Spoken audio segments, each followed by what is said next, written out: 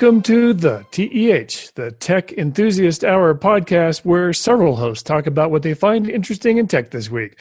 The show notes for this episode are at tehpodcast.com/TEH56. This week, we have all four regular hosts. I'm Randy Cassingham, founder of ThisIsTrue.com, the oldest entertainment feature on the internet, and the meme site RandysRandom.com. I'm Gary Rosenzweig, the host and producer behind MacMost.com, where I post Apple tutorials all week long. I also do WPTipsandHacks.com, where I post WordPress tips and hacks all week long. And I create mobile games. You can find those at CleverMedia.com. I'm Leo Notenboom, lover of coffee, corgis, and computers, not always in that order. And of course, I'm the Leo behind AskLeo.com. I'm Kevin Savitz, a lover of pugs and printables. Find that out. I don't know. Not always in that order. And creator of FactZero.com. Cool. You need to think of something. How do you describe Fact Zero and something that starts with the letter P? Remote printing. Something like that. So what have we been doing this week? Digitizing. I just got back from Vegas. Woohoo! There for meetings, and since I was in town, and a buddy found out I was in town, he said, "Come to my wedding Saturday." So I stayed an extra day, and no Elvis was involved. Ooh, that's not a proper Vegas. I don't think it's legal in Vegas. Yeah, there's not an Elvis involved. It was actually a dignified service, even though there's only 4 witnesses in the audience. Sounds suspicious. Yeah. That's not legal in Vegas at all.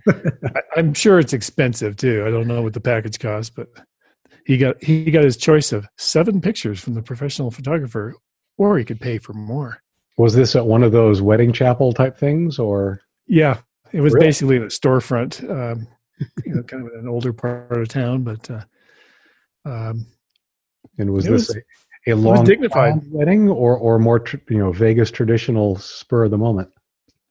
It was actually planned. It's the third for each of them, and both of them said, "Ain't gonna do it again, no matter what."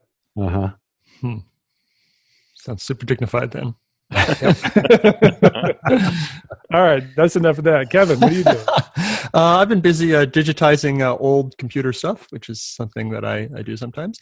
Couple of the interesting things that happened by my digitization station this week were years ago I bought some Japanese records, 45s that were with Super Mario art on it, and I thought they were pretty, and I might put them up in my arcade or something. And these were published in the 86 or so, and with interesting art of Super Mario, doing his Mario jumping around with mushrooms and things. And I bought these records, and I never put them up as art, and I never really listened to them. And so this week I'm just like, why do I still have these things? So I decided to digitize the art and the music on them, and did that. And I have a nice record player that has USB out, and so I just plugged it into my Mac and did the digitization of the audio, and that's a lot of fun. And I had one of them, and it was nice and clean. It didn't have pops and scratches. Well, yeah, I don't think the records had ever really been played, so certainly not by me in the 9 years since I bought them. So I uploaded them to the Internet Archive, and so they're there. If you're vaguely interested, I would recommend listening to them now and maybe downloading them before the DMCA takedown notice comes from Nintendo.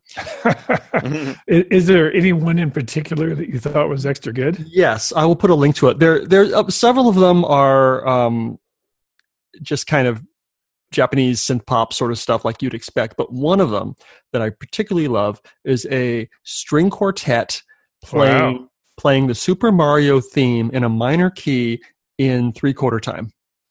So okay, I want to hear that one. It's really quite good, actually.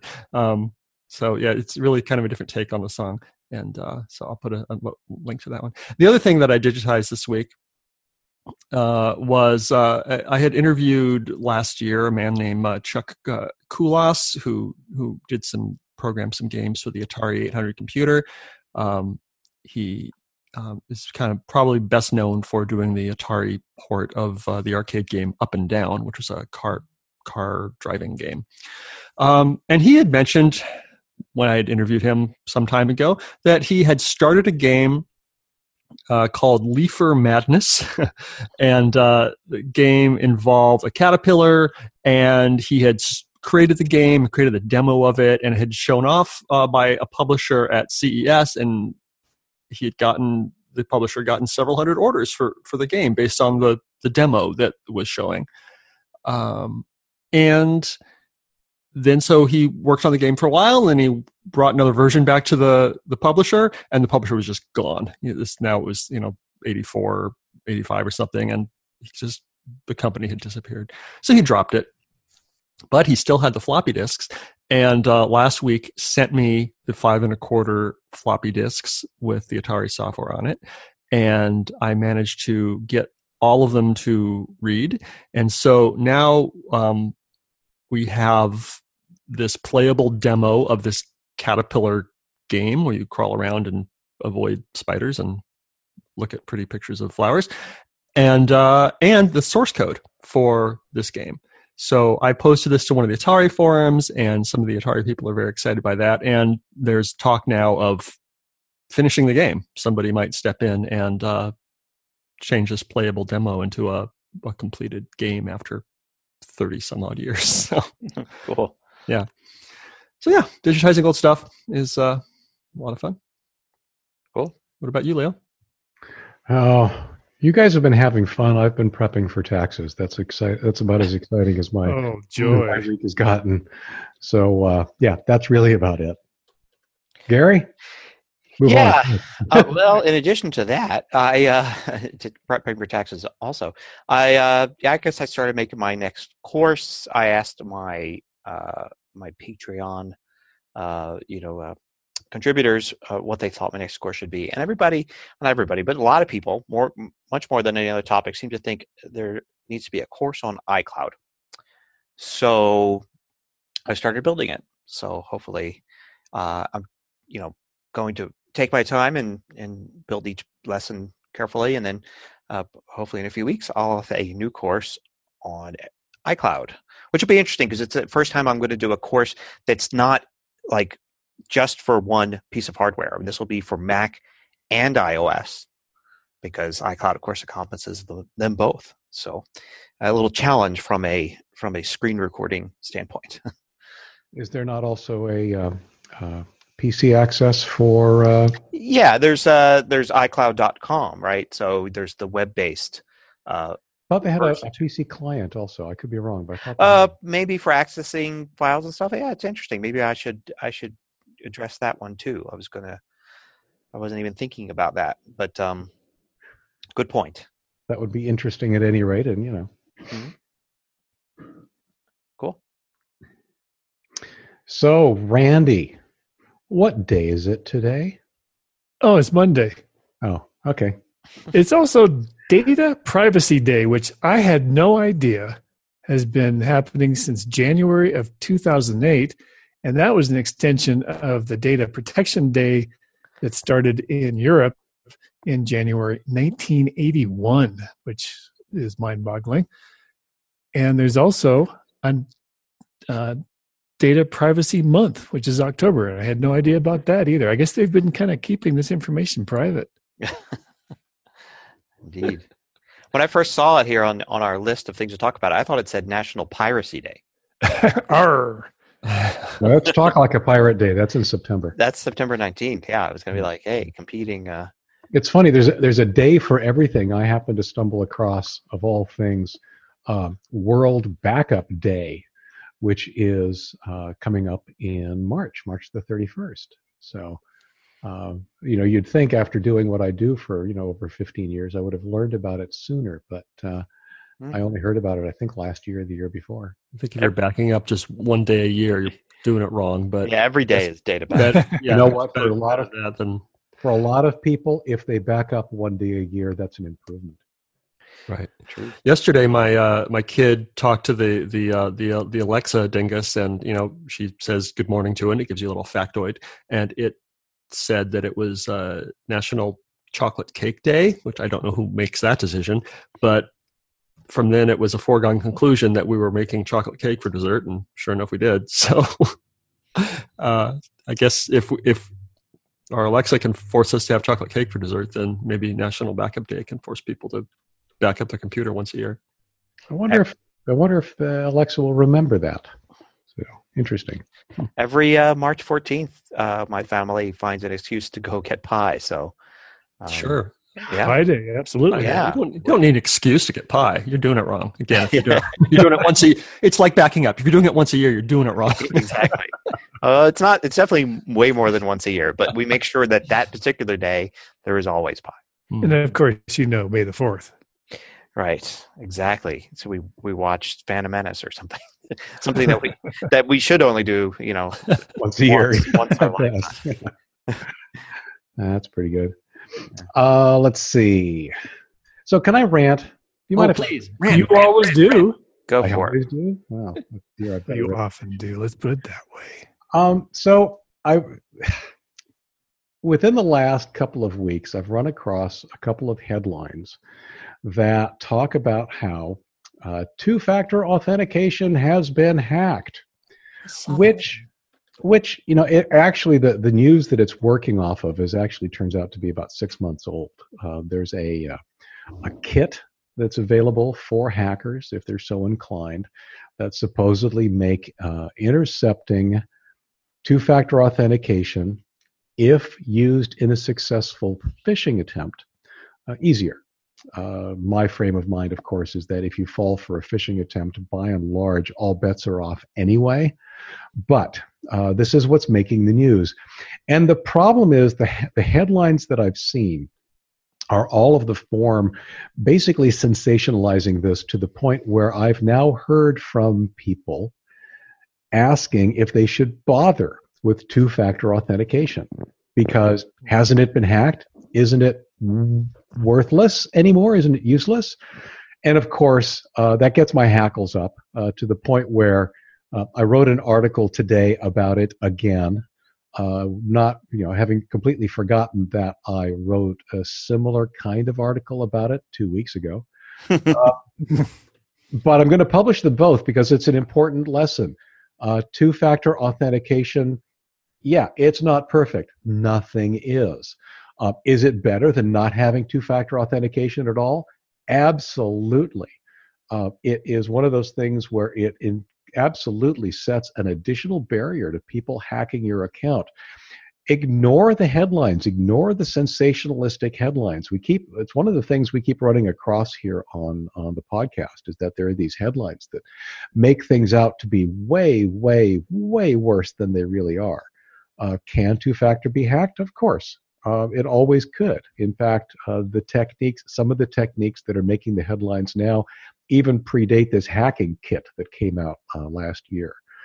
It's one of those things where, in search of clicks, these headline writers are sensationalizing things to the point where they are now truly doing a deep disservice and misleading people into thinking that they shouldn't use tools like two-factor authentication, when in fact they absolutely should.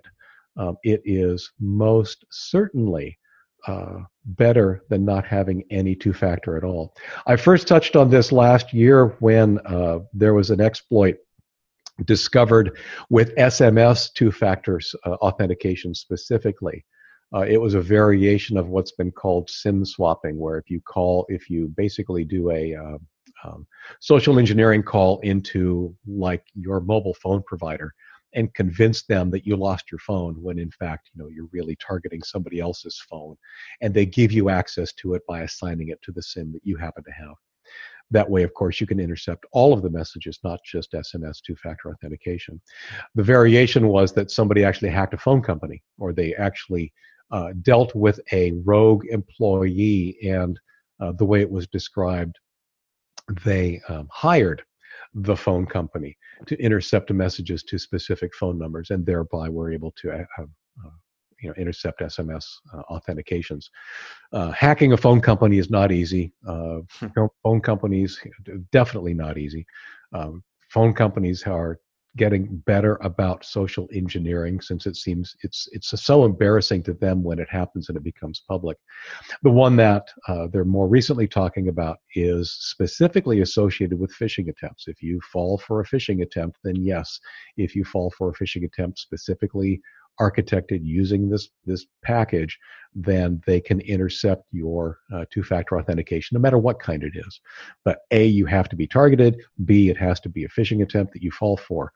It's just not as bad as the headlines make it seem. And like I said, people are choosing not to use two-factor because of these headlines, and that's just, obviously, it's got me irritated. It's one of those things where I'm working really hard to help people stay more secure, and these headlines are essentially working in the opposite direction. Well, it's like saying, hey, people can pick locks, so I'm not going to use my deadbolt or door lock on my front door. Well, the scenario that I was thinking of earlier today was it's like leaving your car unlocked because they could break in the window. Well, most people don't break in the window, so you definitely have some advantage to locking your car. Among other things, it means that somebody whose car is unlocked is more likely to get stolen than yours. Hackers and thieves go for low-hanging fruit. Don't be low-hanging fruit. It's very simple. Throw SMS or throw two-factor, any kind, on the accounts that you consider to be important. Lord knows I do, and it's absolutely worth it. Can I tell a related story that happened this week? Please do. Sort of two-factor related, not exactly. My kid uses a gaming system called Roblox. I honestly don't know that much about it. It's the largest user-generated online gaming platform with over 15 million games created by users and the #1 gaming site for kids and teens. And she uses it several times a week, and she plays with her friends, and it's kind of like a Lego Minecraft sort of thing. And she has a great time. She reported to me the other day that she couldn't log in to her account, and she was a little upset. She, starting to, a couple of tears happening, and it's just like, okay, you know what, we'll figure this out.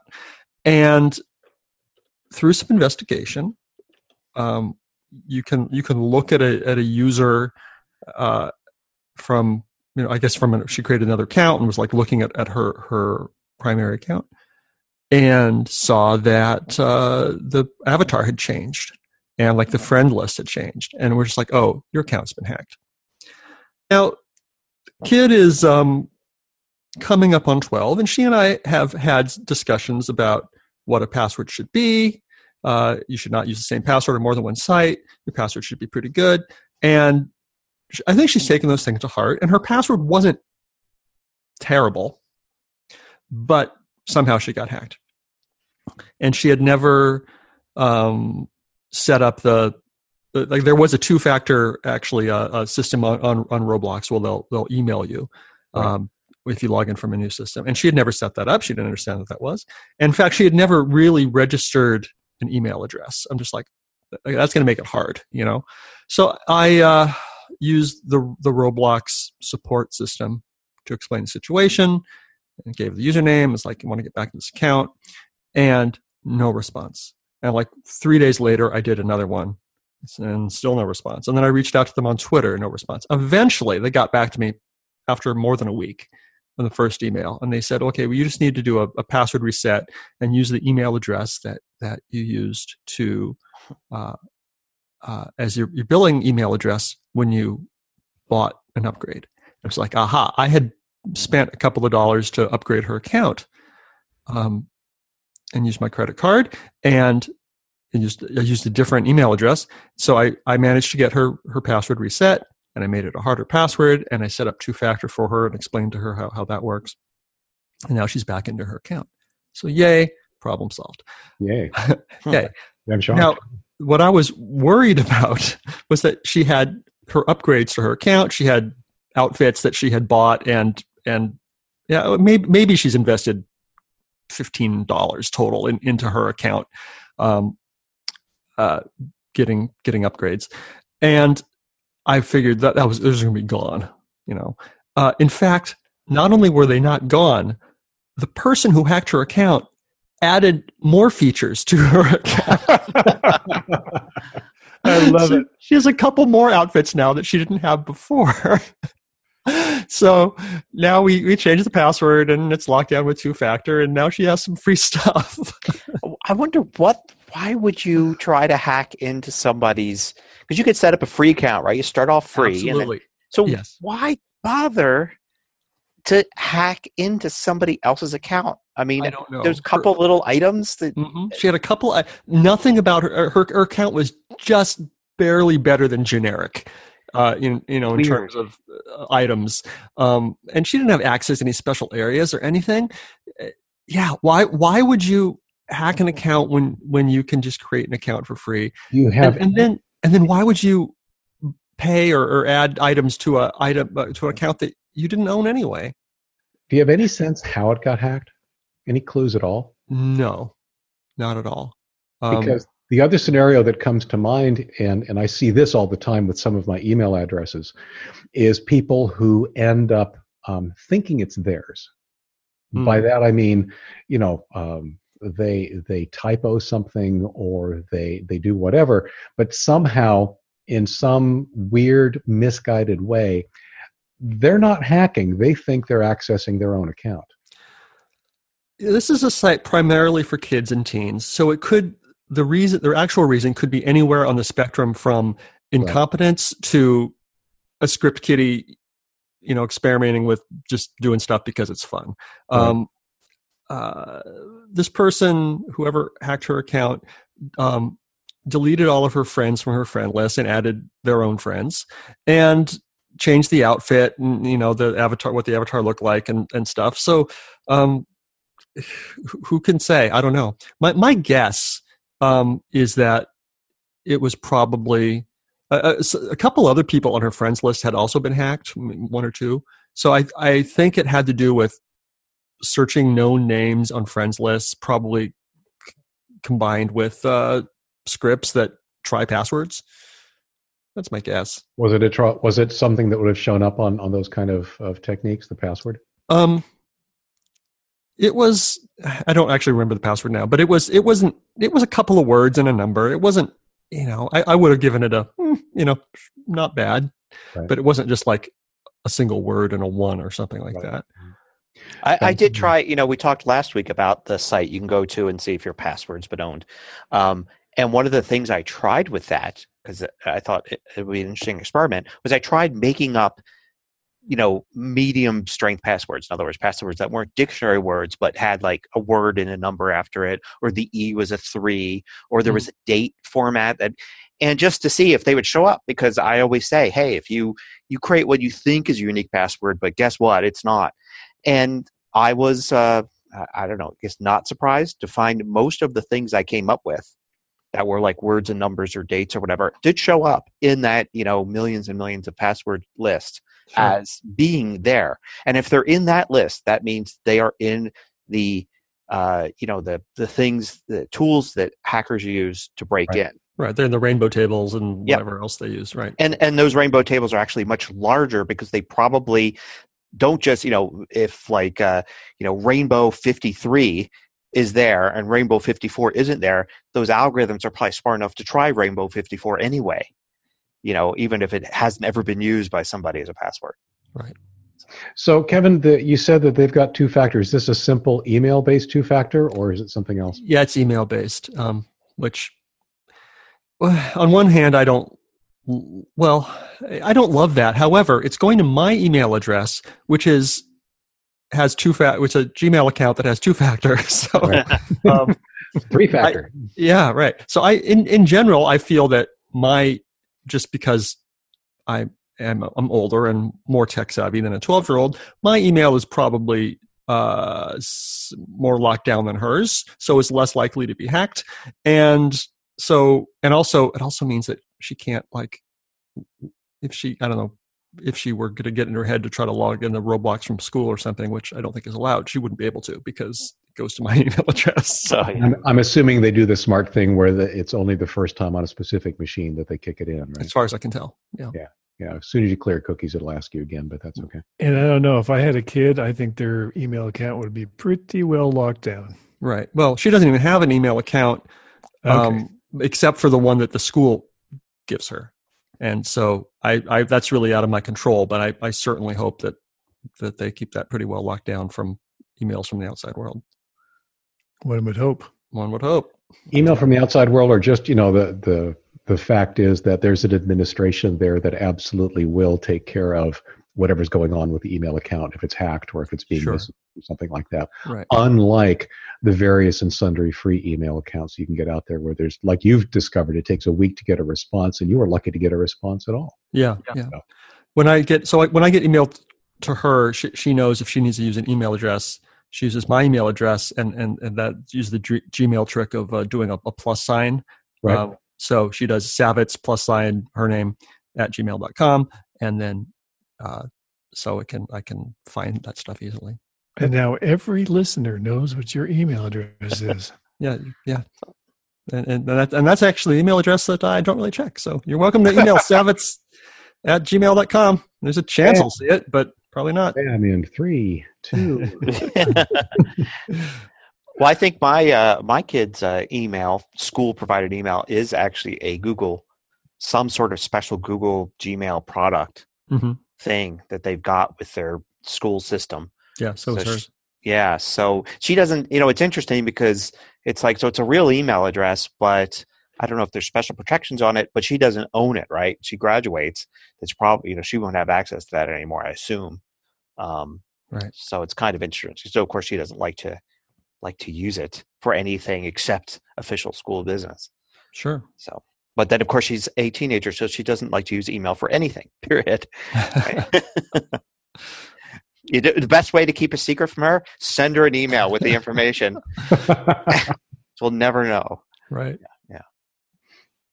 Well, she's a teenager, but she's also just smart, and email's a pain in the butt, and maybe she's just better off. Maybe. I've been talking a lot, but I guess I'm next in the news thing. I just saw this a few minutes before we started recording that a major FaceTime bug on the iPhone was found, which can let you hear the audio of the person you're calling before they pick up. Basically, in the iOS 12.1 or later, there's a bug where you can call someone on FaceTime, and you can do some tricks on your phone, and then eavesdrop on audio and video before the person picks up, or maybe they don't pick up.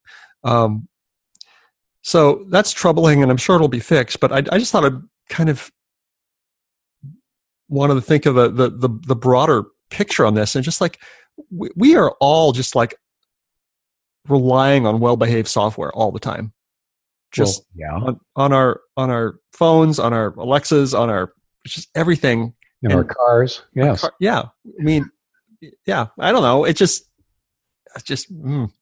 We are just trusting all the time that software is well designed and well behaved and not hacked. And a little thing goes, any little bug that can screw everything up.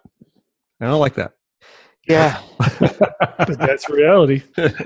I read the story too. A couple notes about it is, well, first I didn't like, and this relates to what Leo said earlier, they talked about it being a big privacy issue with Apple. And I think, a privacy issue is like the stuff Facebook's been dealing with, where it's like they designed it to be like this, and now people are like, no, that's not proper for privacy. Apple didn't design this. They didn't want this. It's a bug. It's a bug issue, not a privacy issue. But the other thing is Apple acknowledged it pretty much immediately that this is a bug and said there will be a fix this week. Another thing is that it's not a quiet eavesdropping thing. It's two-way. So if somebody actually uses this trick and does all the things and it works, they're not quietly listening to you. You actually are listening or seeing them as well. So it's kind of noticeable. You do get the call. So it's not like it just happens. It's like, oh, somebody's calling me on FaceTime, and then you don't answer. And now suddenly, if it works the way that it does in the articles, I haven't tested it, then suddenly you are connected, even though you didn't hit the OK button. But you could see that you're connected, or at least hear that you're connected if it's an audio call.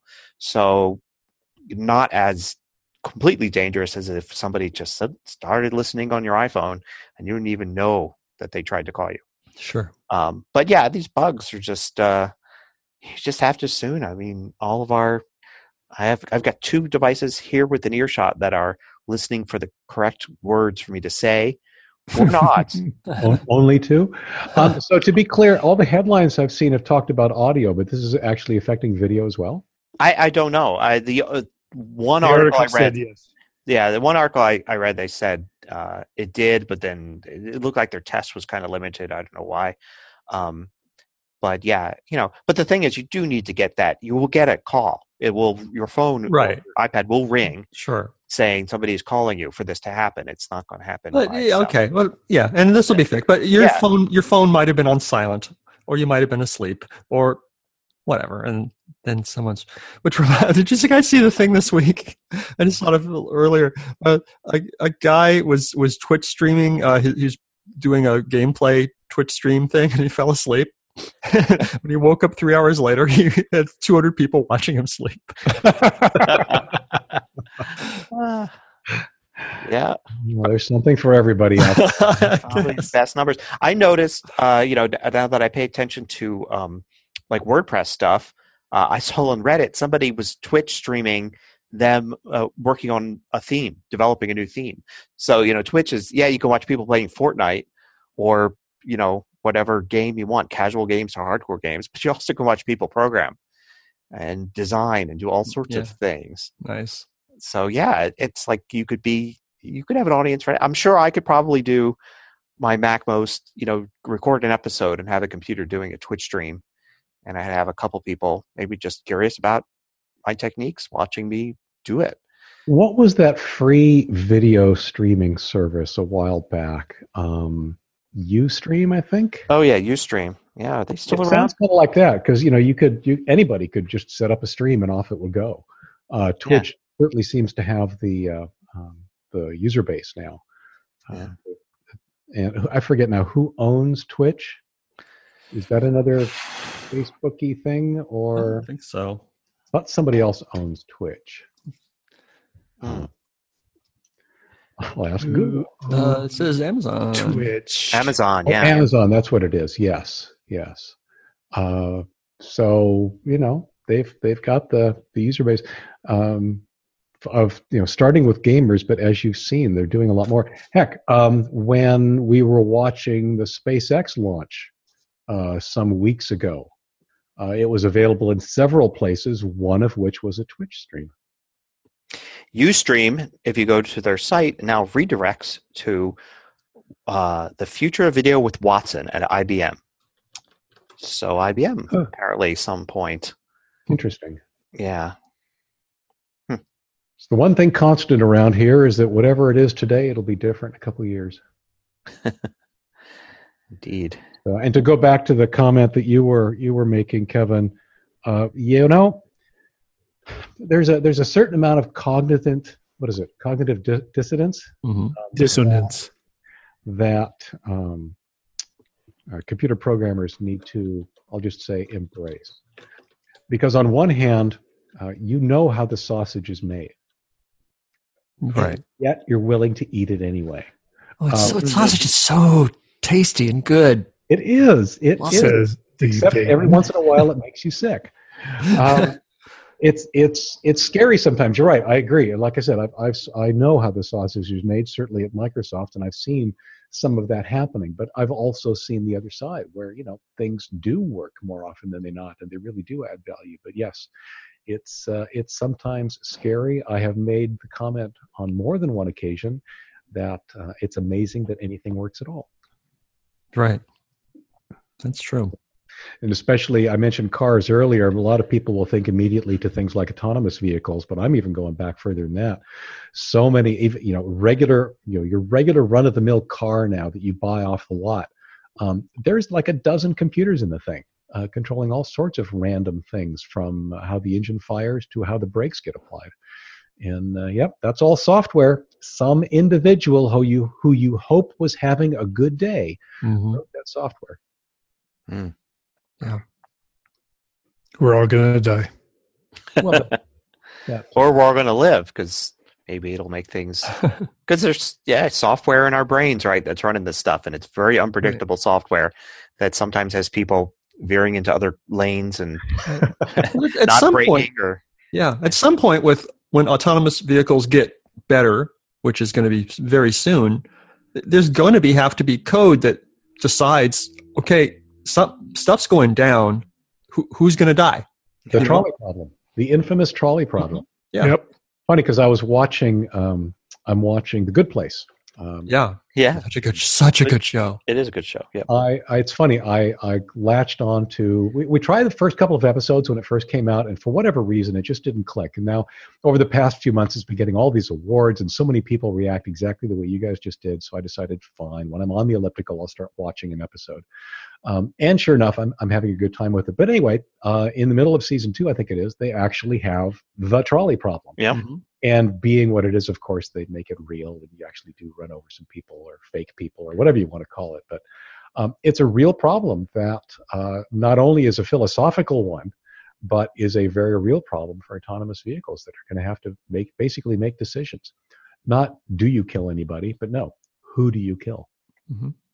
Yeah. Who do you choose to kill? It's a good show. I would love to have seen the pitch for that show. Okay, our show is going to be about philosophy and ethics. It's a sitcom. yeah. No thanks. Wait. Kristen Bell's going to be the star. Oh well. But wait, we're gonna base it in hell. How about that? Oh, spoiler! Yeah, well, everybody's heard of it by now. No, I didn't until a few weeks ago. I was still on the original premise that it was all in The Good Place. Yeah, I've talked a lot. I don't know if it was on our show or elsewhere about the trolley problem. One of the things about the trolley problem when applied to cars, autonomous vehicles, is you're applying a binary problem. Saying that it's this or this. Choose between the two. In reality, it's not binary. There's tons of data.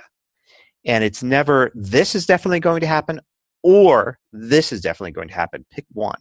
Right. It's a ton of data, and there is probably one of those situations where there's a small chance for a good outcome or a better chance for a not as bad outcome, and it's very, very detailed. And the autonomous vehicle computers are already well beyond the point of deciding binary things. They're already looking at lots of information and making, choices that are not binary. They're simply go a little bit to the left or a little bit to the right. But with the trolley problem, it's do you flip the switch or not? I mean, it really is a binary thing. Right. Exactly. So that's why it kind real of life is much more complicated than that. Right. Exactly. So yeah, but it's going to be it's going to be interesting when we stop having to worry about getting car insurance, but the AIs in our car need to get insurance. Right. So. Well, there's a pretty good chance that the AIs, flaws and all, will likely be better drivers than the vast majority of people on the road today. I think Tesla's already said that their data show that their cars get in fewer accidents when it's in self-driving than when the driver is driving. Right. And that's still fairly crude software. It is still fairly crude, and it's a limited scenario because you don't put it into driving assist unless you're in a situation where driving assist really makes sense. But one of the problems I have with Tesla is their marketing, because people tend to refer to it as autopilot, or sometimes they actually do confuse autonomous with what it's actually doing. So people expect a lot more from it than it's able to actually do. Well, and autopilot doesn't land your plane for you and steer you around mountains. I understand. It keeps you going straight. I understand that. It keeps you straight and level in the direction you pointed the plane in. But a lot of people don't understand that. A lot of people think, cars, autopilot, oh my God, it's self-driving. Even just the term self-driving doesn't really encompass everything that is possible. I can go into the back of my Winnebago and make coffee. Exactly. And some people have done that, right? One of the early accidents was... No, it's an urban legend, actually. It never happened. But there was the guy in the Tesla who was watching a movie. Oh, right. While he was killed. And he got killed. So, yeah, the terminology is one of those things. To go back to the trolley Movies problem... to die for. The issue that I see, and this actually transcends technology, is that people understand binary. They understand yes and no. They understand either or. They don't understand statistics. They don't understand probability.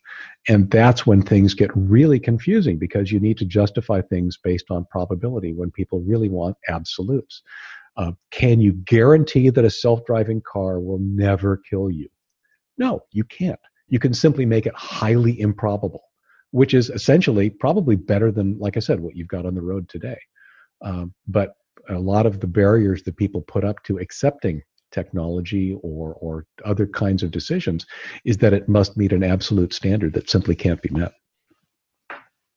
Yep. Boy, I'm on a rant today, aren't I? God. Yeah.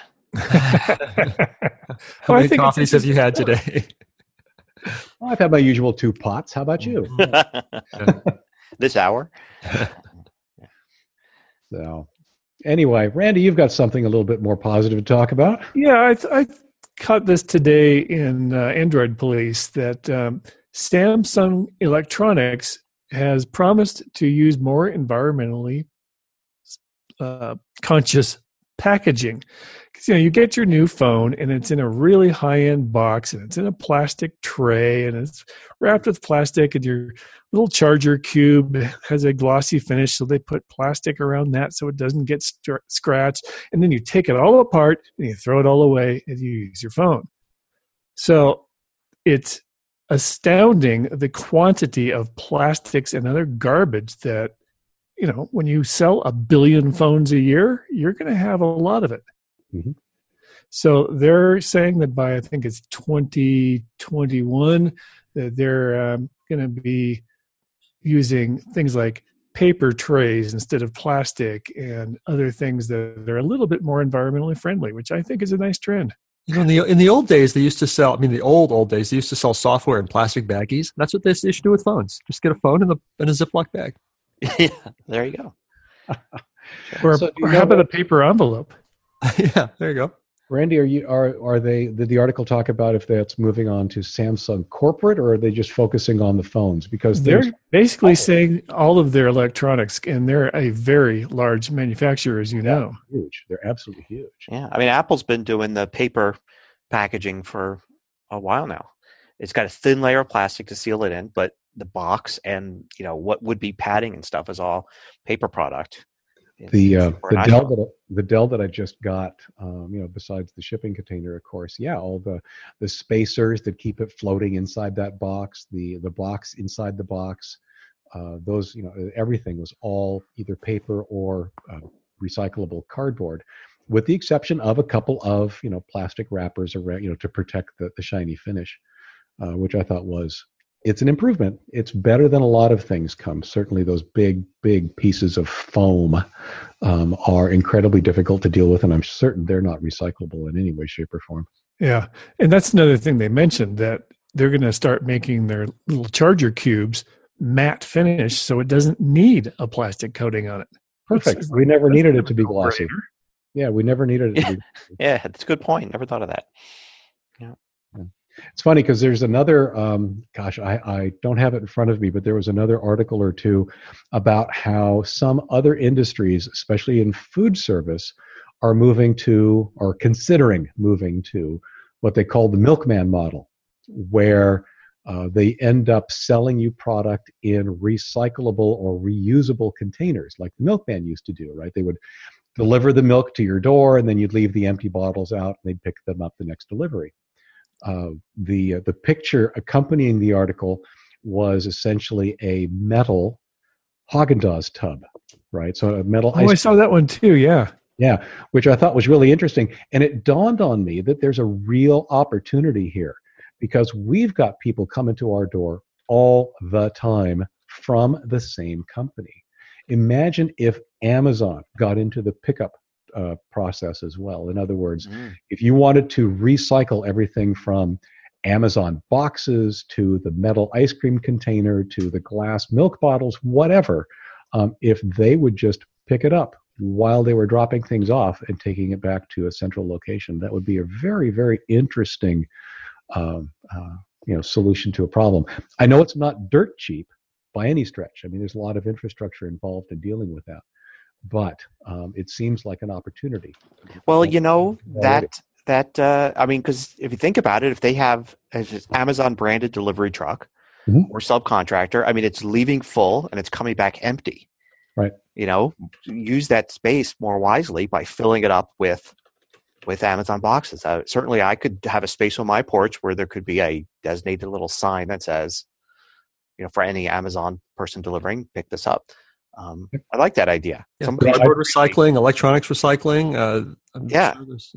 I would absolutely do exactly the same thing. I would make space on my porch specifically for this. Oh, by the way, last week we talked about how I was going to be recycling my MacBook that had the expanding battery. Yes. In it. So that all went down, right? I went back to pick up my MacBook, my current one, which they had fixed, and I brought the old one, the 2009 MacBook Air with the expanding battery, unannounced, just showed up. They gave me mine and said, "Oh," and I said, "Great, now I have something else." And I showed them this, and I said, I know you guys take recycling, so I wanted to turn this in. And they said, first they said, "Oh, well, actually we don't. We have a service, but they send a box. It's free. They send a box. You put it in the box. You send it." And I said, "That's great, except I can't do that with this because the battery is expanding. You can't send that through, mail or whatever." And they were like, that's a really good point. Give us a minute." And I went in the back, and really it was just a minute later, after telling me that they didn't do that, they came out and said, "Well, here's a form. You sign that, you surrender it to us, and we'll figure it out." And that was great. So, and they threw it in the dumpster. Yeah, probably. But shipped it Air Express somewhere. Yeah. Yeah. I mean, I don't know what they did with it, but it was nice that they just were like, "We'll figure it out." And, so to follow up on mine, I had the Microsoft Surface with the expanding battery. And I looked online, and there were some recycled places, and I contacted one of them, and they said no. I contacted my county. They manage the electronics recycling for this area. And I said, "Okay, here's the deal. I've got this laptop / tablet. It's got an expanding battery in it. The battery can't come out. I have to recycle the whole thing." And they said, "Okay, you can take that over here." And there's this obscure warehouse. It's called PC Recycle out here. And they clearly take lots and lots of recycling. But it was one of those cases where I walked up to them and I said, "Hey, here's this thing. Here's the problem." And they said, "Yeah, no problem. We'll take it." And they presumably threw it in the dumpster. I mean, but they took it off my hands and presumably are taking care of it in an appropriate way for the problem it's having. Yeah, we have a place like that in Portland. I don't remember what it's called now. I've been out there once. Out this weird industrial area in North Portland that no one ever goes to, and they'll take everything that no one else will take. So the weird battery, the weird light bulbs from my old projector that have some sort of dangerous chemical in them, and the paint that has lead in it that's been sitting in someone's basement for 20 years, that sort of thing. So yeah, there's always some place to take it. Well, not always, but hopefully things like that can find a home if you search around. It's usually you have to take the effort to find them, and obviously in my case it was possible. I mean, who knew that Woodinville had an industrial district? Yeah. But the other, I mean, there's another leap of faith here, right? You're assuming that whomever you're handing this off to is going to handle it in a responsible way. We've certainly seen news stories where that may not necessarily be the case, but that's about as much control as you have as to at least trying to get it into the hands of somebody who's going to do that. You should just cut out the middleman and throw it in a dumpster yourself. Yeah. If you were a hoarder, but you were a really good hoarder, you weren't somebody that just had stuff in your house, but you're like, I'm gonna really do this thing. You could just open up a place and just say, "I'll take anything," but you just store it. You don't actually do anything with it. You just have huge warehouses filled with whatever people bring you, and just enjoy your hoarding life. And then when you die, somebody has to Yeah. take care of it. You Yeah. could be like king of the hoarders. You could be like, I'm not just a hoarder. I'm the best at it. There's a reality show in there somewhere. Yeah, Local man creates Superfund site single-handedly. exactly. Let's see. We're running a little close to the end here, but I wanted to throw out this last item here. I ran across this afternoon. If people don't realize it, Facebook Messenger, Instagram, and WhatsApp are all Facebook products. They're all evil. They're all owned by Facebook. And as it turns out, Zuckerberg apparently wants to unify them. Now, the article that I read, which of course we'll link to in the show notes, doesn't, or actually says explicitly that they don't plan to unify the user interfaces. They're not going to turn it into a single app. They're going to unify the back end so that there's one set of technology in their data centers to make these guys run. I'm kind of the opinion that it honestly, since they're all Facebook anyway, I think it'd be kind of cool if they actually did a better job on putting together a single application that did it all. I'd be very happy with that. I use all three at various times, and it would be very nice to have a single Insta Message Insta Message or something like that that did it all. Insta Message app, yeah. Each of them, has their pros and cons, and the cons get annoying if you use them long enough, especially when you know that hey, this app over here that you guys own does this particular thing better. It'd be nice to see it all unified. But I just thought it was an interesting step. But it is another case of a lot of people don't realize that Facebook Messenger, Instagram, WhatsApp, it's all Facebook. For some reason, I'm flashing on the Borg. You will be assimilated. Yes, resistance is futile. It'll be interesting. I mean, I think Microsoft went that same route when they picked up Skype, right? But they did the other thing where they actually ended up killing. They first merged in the original MSN Messenger into Skype, and then very slowly just made MSN Messenger go away and replaced it all with Skype. And that's kind of the scenario that, in the long run, seems like it would play to Facebook's strengths better. Yep. Well, there's the whole thing of competing against yourself too, right? Yeah. True. Have instead of having one single messaging platform and then having a competitor spring up to challenge you, have two or three and have them compete against each other. You win no matter which one people choose. Right. And a fourth competitor, or there certainly are plenty, has a harder time breaking in. Right. Absolutely. Yeah, that's a good point.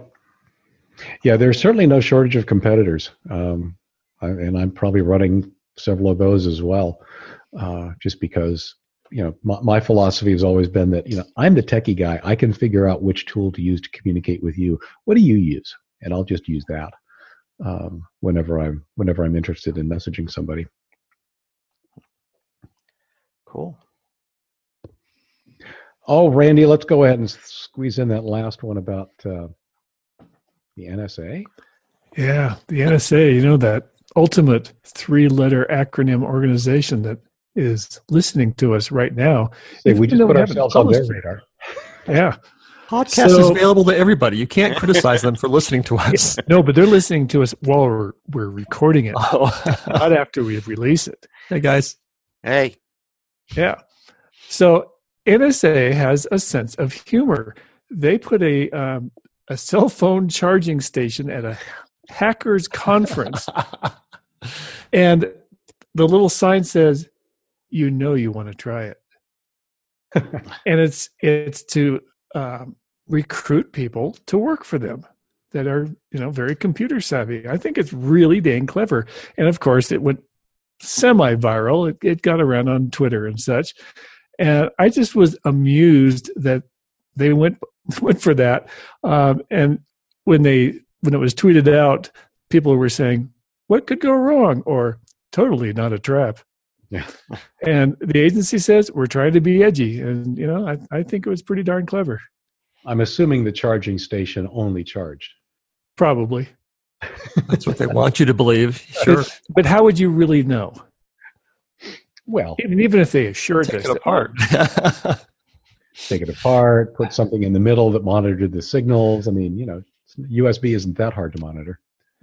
Yeah, but you never know how they may have done it. There's a device, I call it a USB condom, where USB, the standard USB connector has 4 wires, 2 power and 2 data. And the problem, of course, is that when you're connecting to a random plugging station, like whatever the NSA provided, you're connecting all 4 wires.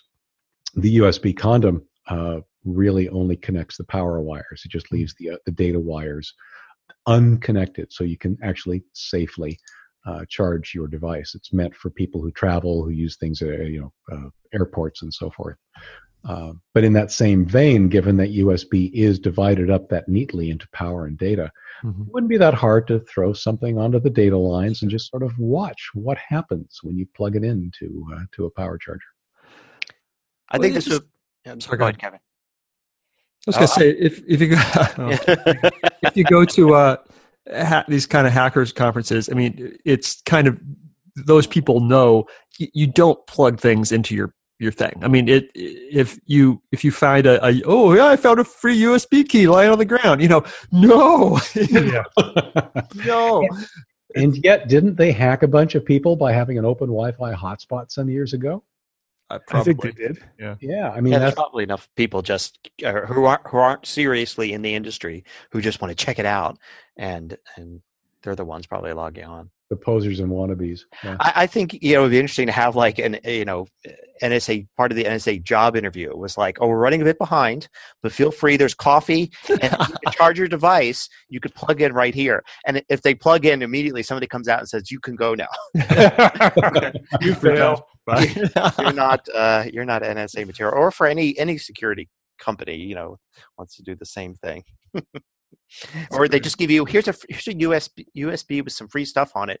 Take it home while we look over your resume. And if at any time they plug it in, then it's like, sorry. It sends them a message, yeah. But if it gets destroyed, if it detects that it sends out a signal that it's being destroyed, then that's like plus points. or it has a little document in there that says, if you read this and we didn't get notified that you looked in this, we want to talk. Yeah, there you go. Send us this code. Right. Ooh, I like that. Yeah. There are ways to do that. There are ways. There are ways. There are always ways. Well, I think that's a good place to wrap. Excellent. Also, ways to contact us about this show and let us know what you think. There are. They're not even secrets. No. Anybody, even the NSA, can contact us. And all of your comments to savitz@gmail.com. Exactly. Yes, you can find us on Facebook and Twitter at the TEH Podcast. I'm going to continue on since nobody jumped in. The show notes for this week are at tehpodcast.com/TEH56. We would appreciate your rating the podcast in whatever app you use. And hey, tell a friend. Thanks for listening. We'll see you again here next week. Bye. Bye.